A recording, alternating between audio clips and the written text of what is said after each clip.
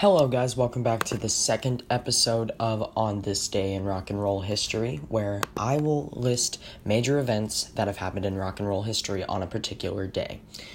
And the second episode, of course, is January 2nd. I will be going in order from January 1st to December 31st. Right now we're on January 2nd, so let's get started.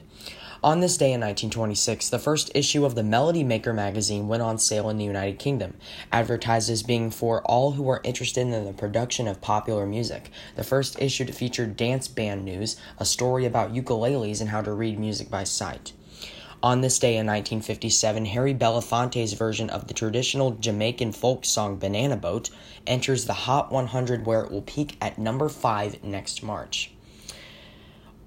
Following that, Frankie Lane scores his biggest hit in America with Moonlight Gambler, peaks at number 3 on the Billboard chart. Over the next 10 years, he will reach the top 44 more times. On this day in 1962, after refusing to sign an oath that says that he had never been members of the Communist Party, the American folk group The Weavers are removed from the lineup of NBC TV's Jack Paar show. On this day in 1965, Roger Miller reaches number 31 on the Billboard Hot 100 with the most unusual song called Do-Wop-A-Doo. The lyrics tells the story of a man who would like to trade places with a friend. I wish I had your good luck charm and your hada do-wop-a-doo. In the middle of next March, Miller would enjoy his biggest hit when King of the Road reached number 4 in America and number 1 in the UK. On this day in 1971, George Harrison became the first solo Beatle to have a number 1 album in the U.S. when All Things Must Pass went to the top of the Billboard chart for a 7-week stay. It was eventually certified platinum by the RIAA and was ranked number 437 on Rolling Stone magazine's list of the 500 greatest albums of all time. Following that, a cover version of Jerry Jeff Walker's Mr. Bojangles by the Nitty Gritty Dirt Band enters the Billboard Top 40 on its way to number 9. The record would stay in the Hot 100 for an amazing 36 weeks. On this day in 1972, Elvis Presley buys a $10,000 robe inscribed the People's Champion and presents it to boxer Muhammad Ali.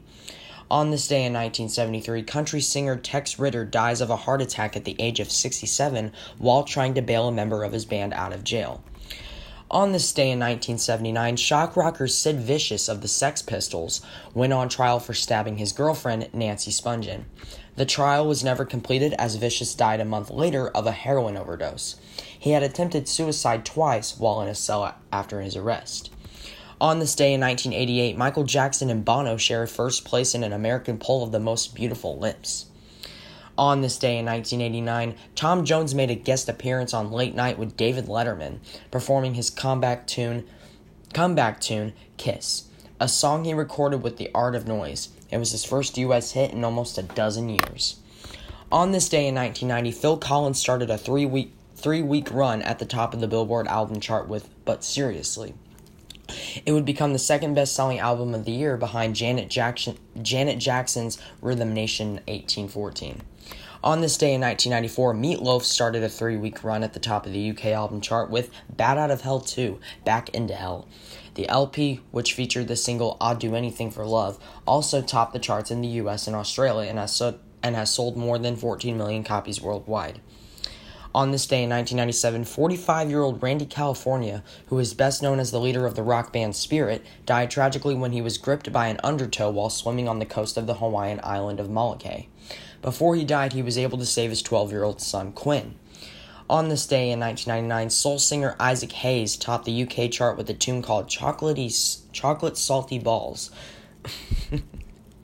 That's kind of funny. Using the exaggerated deep voice of Chef, his character in the animated TV series South Park. On this day in 2003, Edward Farron of the Arbors died of kidney failure at the age of 64. The group reached number 20 on the Billboard chart in 1969 with their version of The Letter. On this day in 2008, Billboard reported that Paul McCartney underwent a heart-related surgical procedure in the latter part of 2007. Reports say the 65-year-old former Beatle had a coronary angioplasty, which involves the opening of arteries to allow greater blood flow. McCartney recovered sufficiently to perform in a televised New Year's Eve program with Kylie Minogue. On this day in 2018, Tony Calder, the music manager who promoted the Beatles' debut single Love Me Do, died at the age of 74 following a battle with pneumonia. And finally, on this day in 2019, Daryl Dragon of the popular 1970s duo Captain and Tennille died of renal failure at the age of 76. The couple placed 9 songs on the Billboard Hot 100 between 1975 and 1980, including 2 number 1 hits, Love Will Keep Us Together and Do That to Me One More Time. Well, that is it for On This Day in Rock and Roll History. Hope you guys enjoy.